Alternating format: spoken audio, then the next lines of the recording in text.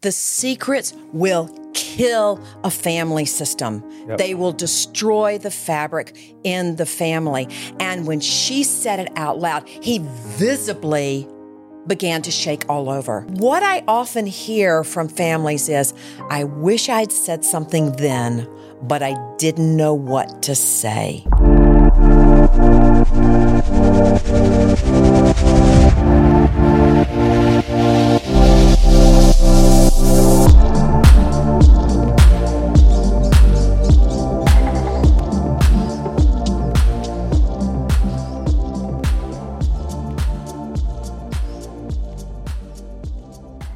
Good morning and welcome to our inaugural podcast, Finding New Waters. My name is Graham Durgee and I'm the founder and CEO of New Waters Recovery in Raleigh, North Carolina.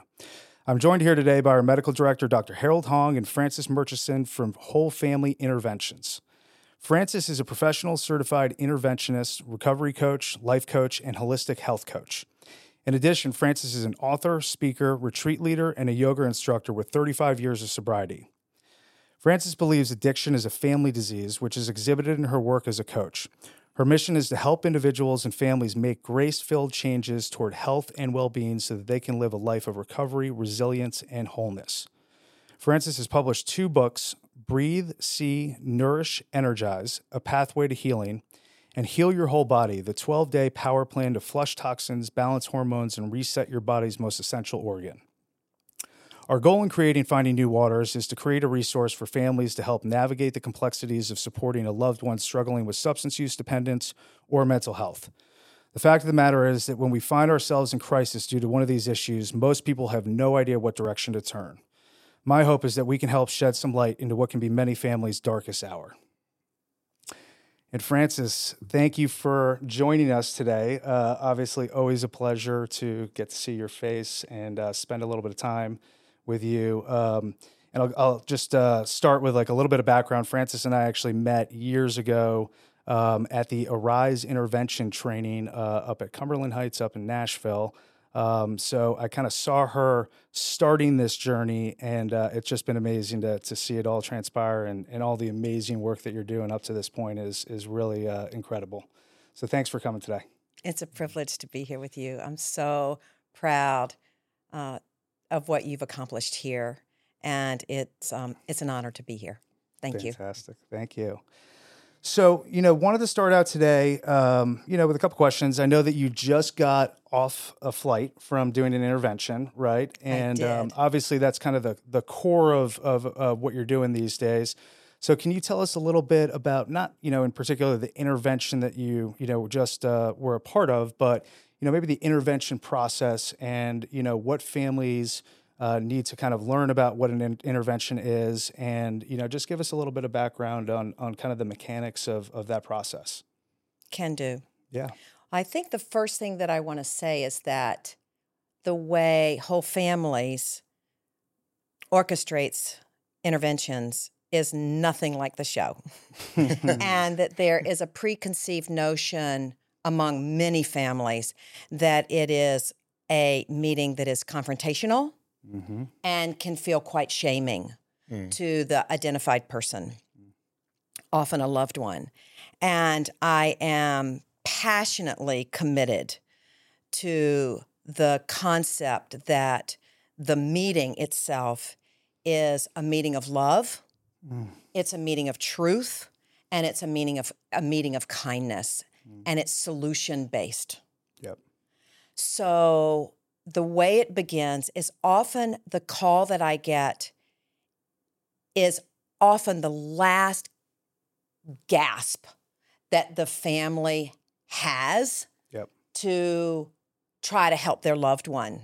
I am truly the last house on the block. If I'm getting the call, they've tried, in their mind, everything else. Yep. So it's often a call of desperation. Yeah. And what I tell families is that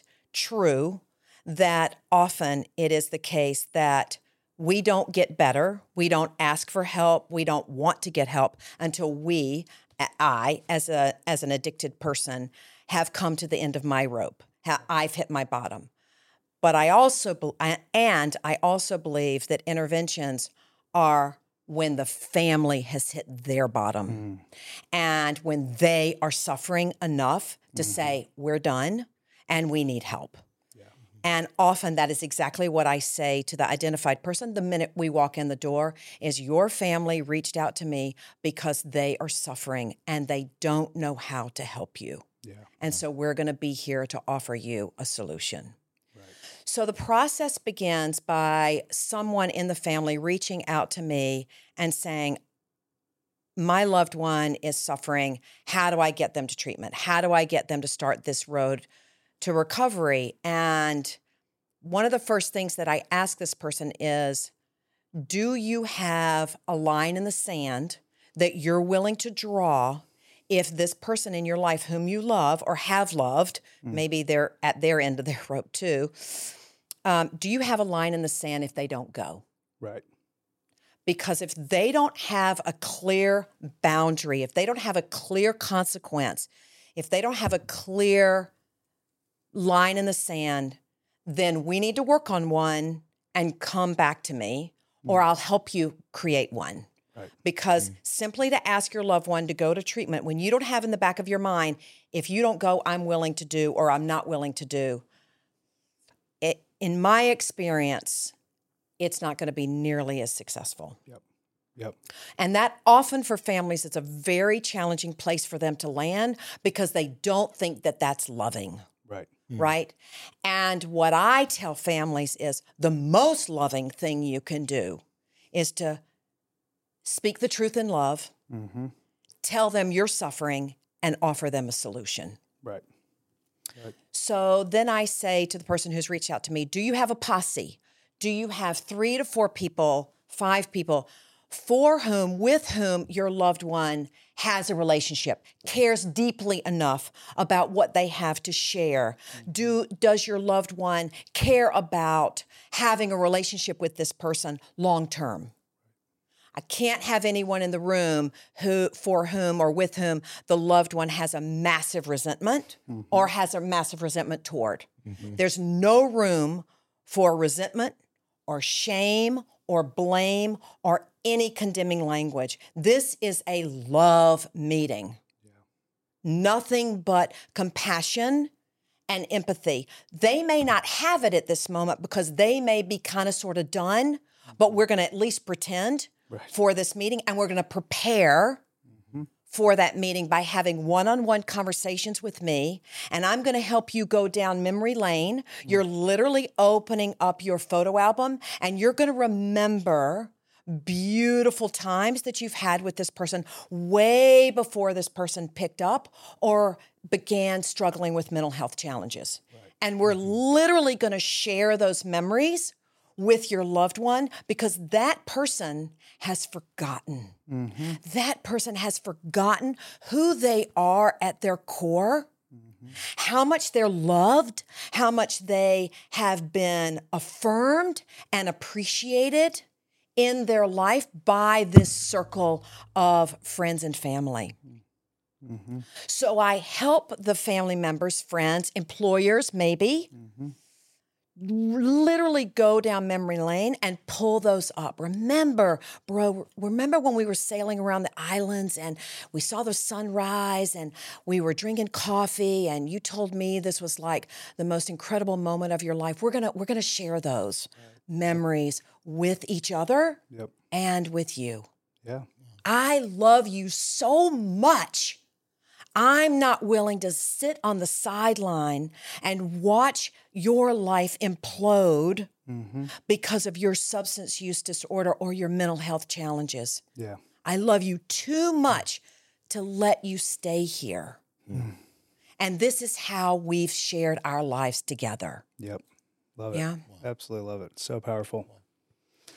So in that preparation, we do that, and then they set out writing their letters where they put it down in writing. Now, are you inviting them to the intervention, the person of concern? You ask a great question because there's so many approaches to interventions.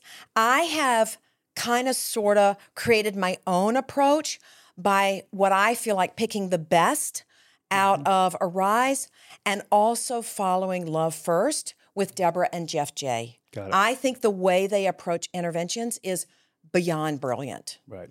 So most of the time for me, if this family, if these people have talked about wanting to offer this person a lifeline, it may be very appropriate to invite them. If the family feels as though that person is either going to overuse, harm themselves, perhaps harm someone else, or bolt, then it's more of, we're going to have a coffee. Yep. And we're just going to share what's been on our heart, and then you get the floor. And I'm telling you,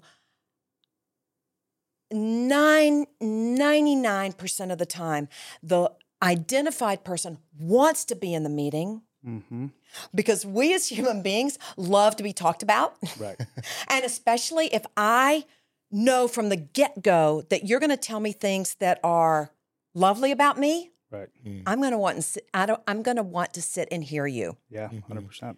Rarely had someone up and leave. All I say is, your family is struggling. They feel powerless how to help you. They've asked me to join you. They have a few things they want to say to you. And then if you're willing to listen to them, the floor is yours. Yeah. And so we literally go around the circle. We know where everyone's seated. We've had a rehearsal. We've gone through the letters. Everyone's heard each other's letters. So now the healing begins with the family, because there are secrets that perhaps come out in these letters that a person hasn't heard. For instance, just came off an intervention, grandmother, mother of the identified person, shared with me that she was an alcoholic, ex-husband was an alcoholic, father to this son was an alcoholic. He died of alcoholism, cirrhosis of the liver, and she was emotionally and physically abused. He never knew that. He never knew it. Wow. Incredible. She tells me, she starts crying and saying, I've never shared this out loud. I'm getting goosebumps even telling you this. I said, Sally, you need to put it in your letter. Oh, no, it's been under the We rug. don't talk about that. Right. It's been under the rug for 45 years. Yep. Son is 50. Wow. Can you put that in your letter? Yep. It would be so important Yeah. for your son to hear this. And it really reframes the entire family system, right? It's like 100%. everything that we've ever known, this whole perception of who we are as a family is false, right? 100%. And it really kind of is those types of, I feel like that piece of information can really wake somebody up and say, holy cow, and again, it's not, we're not, just trying to work with the client here, we're working with the family, right? And this is a family disease, and that's, I love working with somebody like yourself, because by the time they get to us, they're kind of teed up, and the family is, been coached, and they know what to expect, and they're ready to hold the line. And it's difficult when we get families who don't really understand that concept. That, listen, we're working with you, but we're also working with the family as well, because everybody needs to do some work here, right? The secrets will kill a family system. Yep. They will destroy the fabric in the family. And when she said it out loud, he visibly began to shake all over. Wow. As he's been the identified black sheep, Right. everybody else has been toeing the line and just living the sort of perfect life. Mom shares this bombshell, and all of a sudden, now mom and son are both sharing in this pain and suffering. Wow. And the empathy now is literally tangible in the room, where son says, oh my gosh, I've known that there was something off in this family. I could feel it. I never knew what it was. And at 50 years old, he hears the secret that mom has been protecting. No wonder he's using. He is literally physically embodying the trauma, the generational trauma, that who knows where it started. I mean, it could have started 3 generations ago, 5 generations ago. Yep. The family begins to heal no matter what the identified person chooses for him or herself in terms of his own recovery. The family begins to heal right away. This is a secret that the other brother never knew. Yeah. Best friends never knew. Wife never knew. Wow. And we're all hearing it, except for me, Right. all at the same time. Incredible. Incredible. Yeah. Incredible. Incredible. Incredible. Can you tell us, Francis, a little bit about what was going on with their family that got them up to that moment of reaching out to you? Like, how did they reach the end of their road? Great question. Wife, I always fall in love with the family, just so you know. I love this woman so much. I've known her for a whopping 2 months. Right. She's incredible. Well, you get very close to these people, doing this type of work. You're spending like months getting to know them. Well, it just depends on how desperate the crisis is. I've done it in 4 days. This family, this woman, this wife specifically planned it to be post his birthday and post a skiing trip.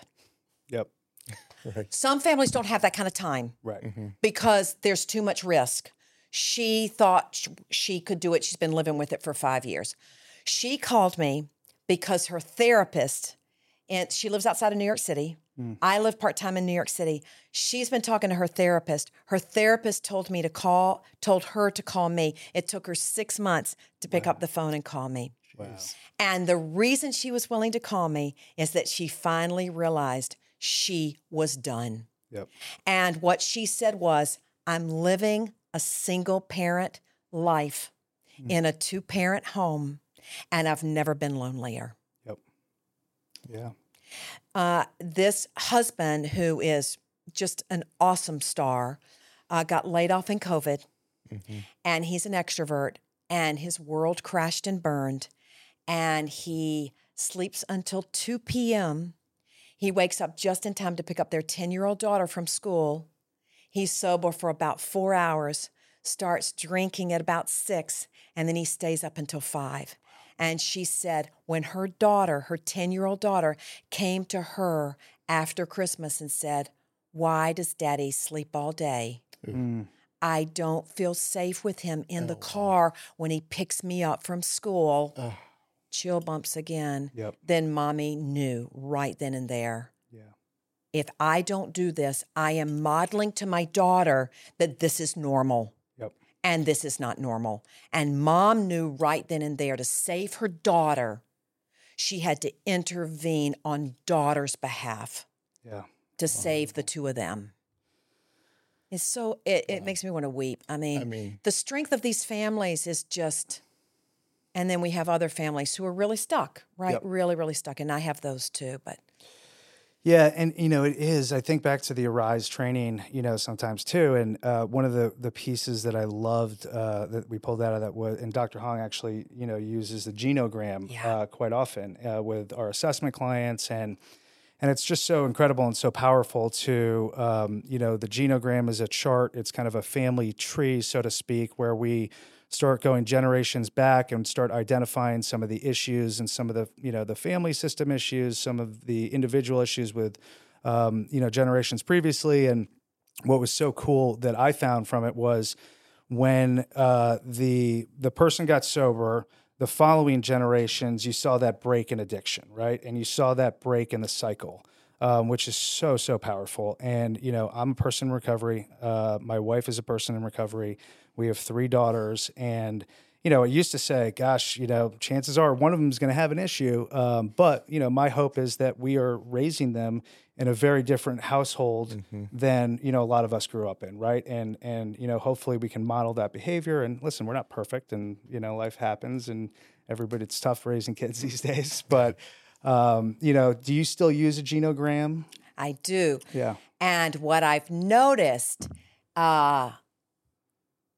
in looking at that and filling it out, sometimes it's on the fly, sometimes I have longer. Yep. And it really begins to clarify itself when I have these one-on-one conversations with every single person in the circle. Yep. I require that. I mean, I highly suggest it because I learned so much Right. about the family system when I have individual conversations with everyone here.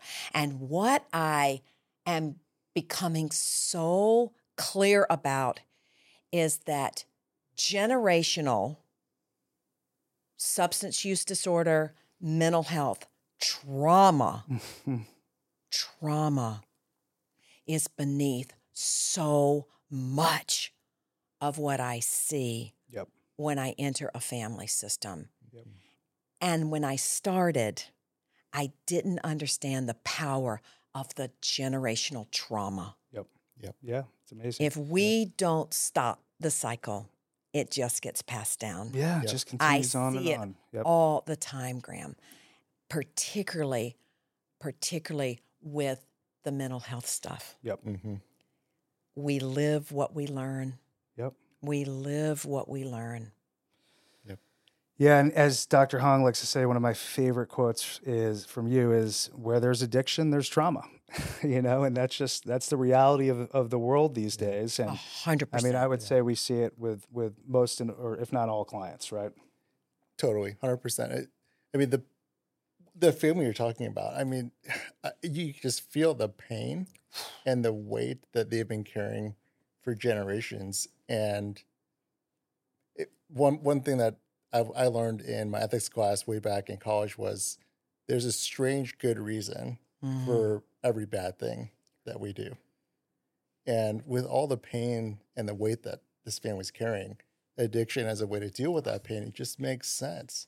Mm-hmm. But there's so much judgment and shame and dysfunction that comes along with it. And,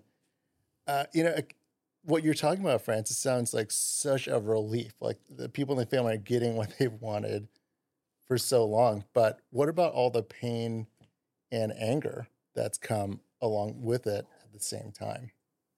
And what's so wild, Dr. Hong, is this mother who's been carrying the secret for 45 years, she has congestive heart failure. Oh, gosh. She's got high blood pressure, and she's got high cholesterol.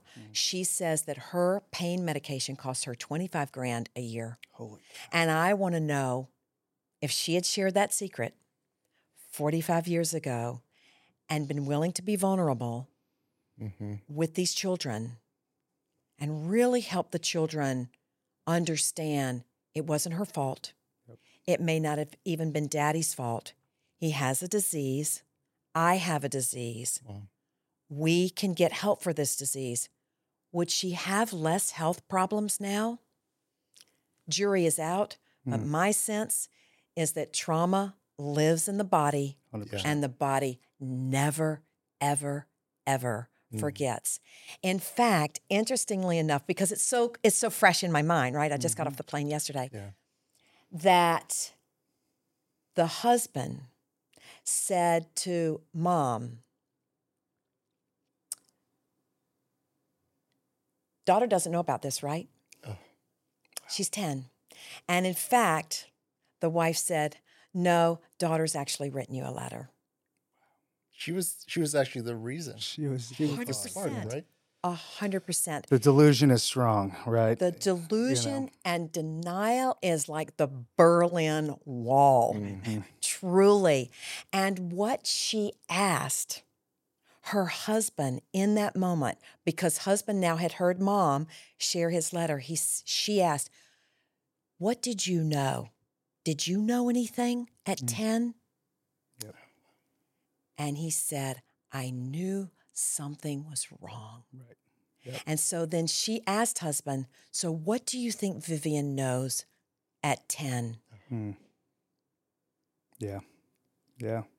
The body never forgets. And, and you hear that all the time with, with people that are, trying to, find treatment on their own, is that they need to, they want to keep it a secret, or they don't want this person to know, or they don't want that person to know. And the reality is we're always the last people to know, right? We're fooling ourselves if we think that everybody around us doesn't know exactly what's going on, and in some cases it's, kind of waiting for people to really crash and burn and get willing to seek treatment. But yeah, I mean, I love how you spoke about trauma and, how it's stored in the body. And I mean, I am a huge believer in that, number one. And one of the things that we started doing here at New Waters is really introducing a lot of these holistic modalities, right?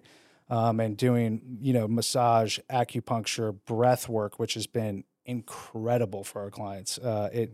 It is hands down their favorite thing that they do here. And that was a big surprise to me, right? So we're, going to be adding more of that type of work. But, it's incredible to see these clients go in and they do a breath work session and they don't have any clue what it is, what it's all about. And they have this like transformational experience. And really what they're doing is they're just releasing that energy, releasing that trauma. And it's kind of a short glimpse into, some of these modalities that we can really utilize that are great tools for us when we're in recovery. But I know that you are a very holistic person and, you believe in all these types of things. So would you elaborate a little bit on that and your work with that? I will. Yeah.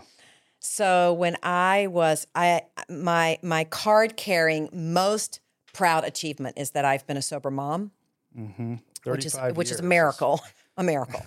But early on, when my children were infants, I took up yoga. And I'm dating myself because I used a videotape, not a DVD, not a YouTube, a videotape. Yeah. And what I had heard in recovery was that the mind was not a welcome place for me to stay for very long. I had no idea what that meant. But a friend in recovery said, you may want to try some yoga. And in the very first Ashtanga class tape that I watched, they taught breath work at the end of class. In Sanskrit, it's called pranayama. Prana meaning breath.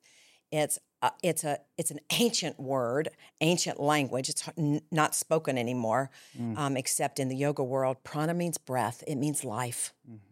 And yama means control, control of the breath. And it's actually the fourth limb of this 8-limb practice that is thousands of years old. Wow. And I realized that in those early days of parenting and recovery, I was about 5 years sober at the time, that I just needed some grounding practice. And between being challenged to stay in the body, take the mind into the heart, underneath the skin, into the body, be there, be on your mat, breathe, just for 55 minutes while the kids were napping, it began to change my life, truly. And what I realized is this breath work, this mindfulness practice of being right here, right now, observing, noticing with no judgment is literally 5,000 years old. It's probably as old as millennia. Right. And we Westerners think we just found it. Right. Yeah. 100%. Yeah. And I hear a lot, oh, this facility offers mindfulness and breath work and body work and yoga and same. Like, this is what I do. I'm a yoga instructor. I teach students how to become teachers. Right. And I lead a mindfulness practice. That's the curriculum that I wrote and I teach. It's all about mindfulness. And okay, we're just catching on. And the desert monks, the yogis have been doing it for literally 5,000 years. But we haven't known what we haven't known. And I'm so grateful for the practice. It is at our fingertips. It can be at a stoplight. It can be while we're watching the coffee drip. It can be every time the phone rings. It can be every time we hear a text ding. Literally just to pause and to breathe and notice, what am I believing? Literally, what am I believing right here in this moment? Is my story 10 miles out? Or am I beating myself up for something that happened 10 miles ago? Where my feet are, that's where I am, right here, right now. I'm just here staying with my beloved son, his wife, and 2 precious, just want to say, precious grandchildren. And on Sesame Street, they're learning, I think, from Elmo to breathe. Wow. Breathe in, breathe out. It's about Breathe time. in, breathe out. Breathe in, breathe out. Mm-hmm. It works in schools, it works at 3, and it works at 33 and 63. 100%. I got to say, though, I think culturally in the West, we have just lost touch with reality.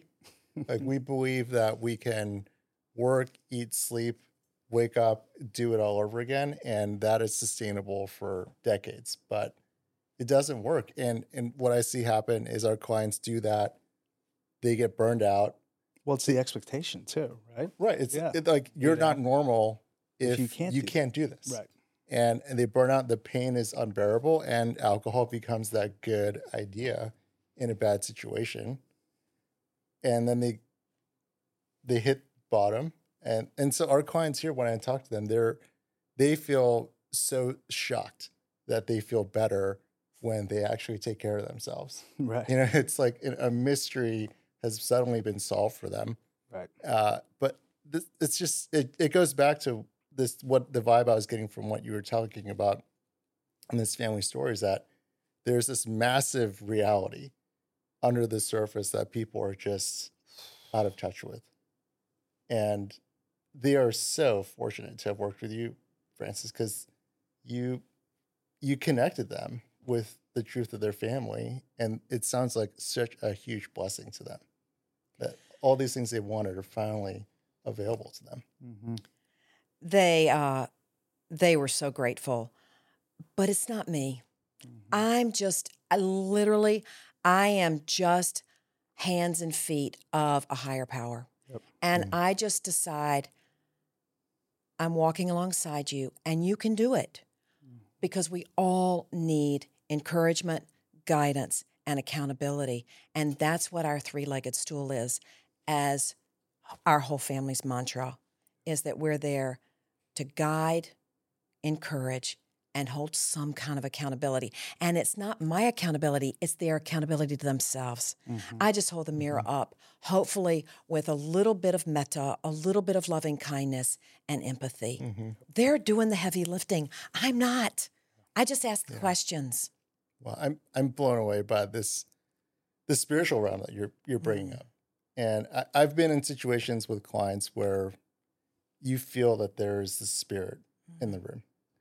And I think a lot of the people who are listening or watching would really benefit from hearing a little bit about what it's like to be in the room, and does it result in a moment of decision? And if you could tell us about a time where something like that comes to mind for you.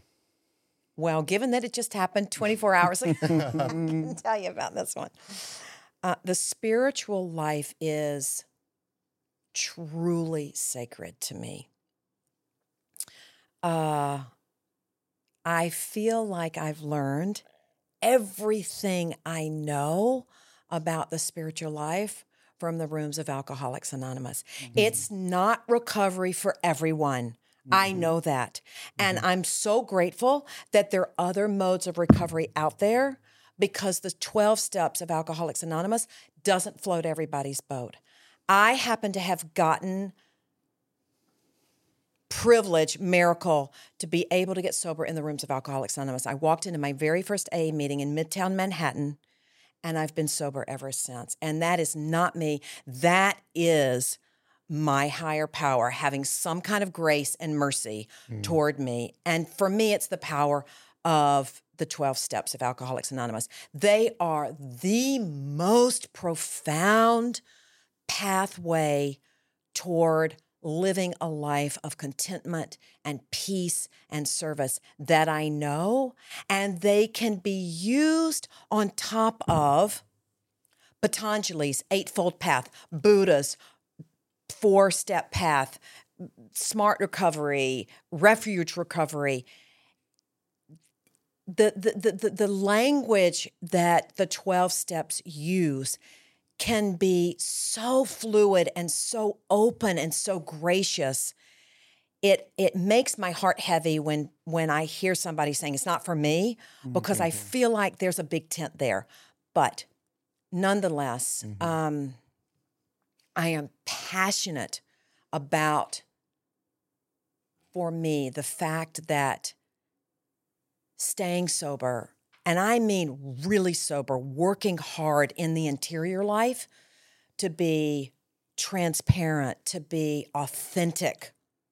I did not live an authentic life when I was using. What I was feeling inside was not what you were getting outside. And that disconnect was the thing that brought me to my knees. Truly. I was imploding. The spiritual life is hugely, hugely important to me. And I'm very open with families when I'm working with them, and I'm very open with clients in early recovery as their coach, that I don't care what it is, but it can't be you. Yep. It can be your higher self. Yep.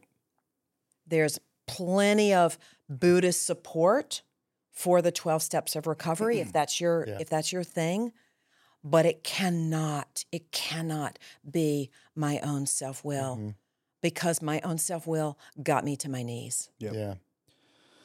And I think, too, that it's also important to highlight that, for me at least, religion and spirituality are very different things, right? And I think that's where a lot of people get hung up, is they think, oh, this is a religious program, or this is that, or they say God, or, and it's, again, as you just said, it's very fluid, right? And, and it's just a start, right? And you just gotta, do your part to believe in something, but I think that puts a lot of people off, and it's always interesting when I'm talking with clients and they say, oh, I went to some meetings and it wasn't for me, I couldn't relate, or yada yada yada, and then my next question is typically like, well, tell me what that experience was really like, because it's inevitably went to a meeting or two and sat in the back and didn't say hi to anybody, and that's not what 12 steps is, right? And typically the reason that we say go to 90 meetings in 90 days is so that you go to a ton of different meetings and you find your people, right? And that's really, it's not, this isn't a sentence, that we're giving you, like, you need to go to a meeting every day. It's for your benefit, so that you can really find your tribe, and that's what it's all about. And I think that it's really unfortunate that like spiritual component puts people off, because it really, like, in order to recover from this thing, we need to have a total psychic shift. And I think that only happens really at the spiritual level, right? We're so disconnected.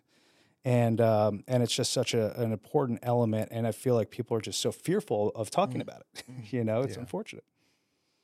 I also think that substance use disorder and mental health can be so isolating. I think that those diseases are diseases of isolation.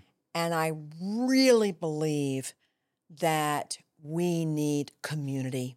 Connection. Absolutely. Connection. Yep. Connection. And I 100% agree with you. I have a client now who's been to treatment, living in a sober house in D.C., and that was his expectation. Buy the sober house, 90 and 90. Yep. Right there on DuPont Circle. And that was the very thing. Find your people. Yeah. Because this 30-year-old, I get it. I understand it. His life has come to a crashing halt. He thinks he has literally come to the end of his existence because he has no idea, because the culture is out there presenting it, that if he can't have a drink, well, let's just say it's not a drink. We know that by the time we get to treatment, it's not a drink. Right. That he can't have a life. Yep. That's so hard. Yeah. So painful. And if he finds his people, yep, it's not going to take 90 meetings. New York City, Raleigh, New York, they're all over these 20 and 30 somethings, and they're living a life they never imagined. right. Yeah. Yeah. It's beautiful. And they realize that we can do it without alcohol and drugs. And, do it in such a dramatic, amazing way too. I mean, that was, I was 26 when I went to treatment for the first time, or really the only time. And, I was super fortunate, and I still say, like, I was touched by the hand of God. When I was about 2 weeks into treatment, I all of a sudden just had this shift, this awareness where I said, okay, I can sit here and say my life is over because I can't use these substances. How am I going to, what's my wedding going to be like? What's my, this, that, and the other thing that I listed off, and, I couldn't possibly do these things without drinking. Right. And I all of a sudden had this awareness that I can, be down and out because of that, or I can just start doing awesome stuff. And I started fly fishing. I started playing more golf, and I just like threw myself into all these different hobbies and things that I'd always dreamt about doing, but I didn't do because I was drinking by myself in a basement in Boston, So, once I like had that kind of shift in perspective, I was like, oh, wow, this, life can be amazing. And then, I go to a ton of concerts, and I just do it differently now, right? I go with the right people, and I don't go to the concert 4 hours before the concert and sit in the parking lot, because nothing good is happening there for me, right? But then now I can remember the concert, which is a whole new thing, which I never did before. But yeah, I mean, I think especially with young guys, it's, and women as well, but, I've primarily worked with a lot more young males. And it's just getting them fired up about life again, right? And whatever it is, if it's free diving, spearfishing, fly fishing, whatever they're into, skiing, just getting reconnected with that makes all the difference in the world with these young guys. Yeah. Agree. Yep. So, for instance, with how amazing life can be after recovery, I think a lot of people, they don't know what joy is or happiness is until they've gone through the recovery. But again, people just don't know what they don't know, right? And so if there are people out there who have a sense, like maybe something's not right with my loved one or our family system, like what are some things that are a telltale sign that they would really benefit by working with someone like you? Like what are some things that they could have noticed a year before they hit rock bottom, or 6 months before they hit rock bottom? What are some signs that they need help? That's a really good question. What's interesting for me is that by the time I walk in the door for the loved one, that loved one knows exactly what's happening time and time and time again. And 90+%, the loved one in the meeting will say, yeah, I've had a problem, which is often surprising to me because I know how heavy and large and wide denial is. And what's interesting is that families, when they call me, I ask them, how long have you known it was a problem? And inevitably, the longer they talk to me, the longer we're working through the process, writing the letters, having conversations, the longer the usage tends to be. Where, oh, it's just the past 3 months. No, actually, it's been a couple of years. No, actually, it's more like 5 years. No, actually, it started in high school. Whoa. And what I often hear from families is, I wish I'd said something then, but I didn't know what to say. Yep. And one of the things that I know, and you all know, is that words can be pretty thin, pretty cheap, and often ineffective. We're never going to convince someone that they need to go get help one-on-one. Yeah. One-on-one, it will never work. The disease, whether it's mental health and or substance use disorder, will run circles around us. Yep. Wow. So what I often say to families is compassion, compassion, compassion. It takes what it takes. And no matter how bad it's been, we're going to offer a solution today. Yep. And who knows whether it would have worked 10 years ago, 5 years ago, 5 months ago. When the family is ready, the teacher arrives. It's the same as when the student is ready, the teacher arrives. Yeah. It's beautiful. Wow. I love it. Well, this has been a great conversation, and I think you have given us so much great information for families, and hopefully they can reach out to you if they need help. And we will have all of your information, in our clip, in our thumbnail on the website. So thank you so much, Frances, for coming in. This is always such a pleasure seeing you, spending time with you. Thank you both. And look forward to working with some more clients with you soon. Yes, likewise. Collaboration. Thank you both so much. It's been a privilege. Thank you. Of course. Thanks, Al.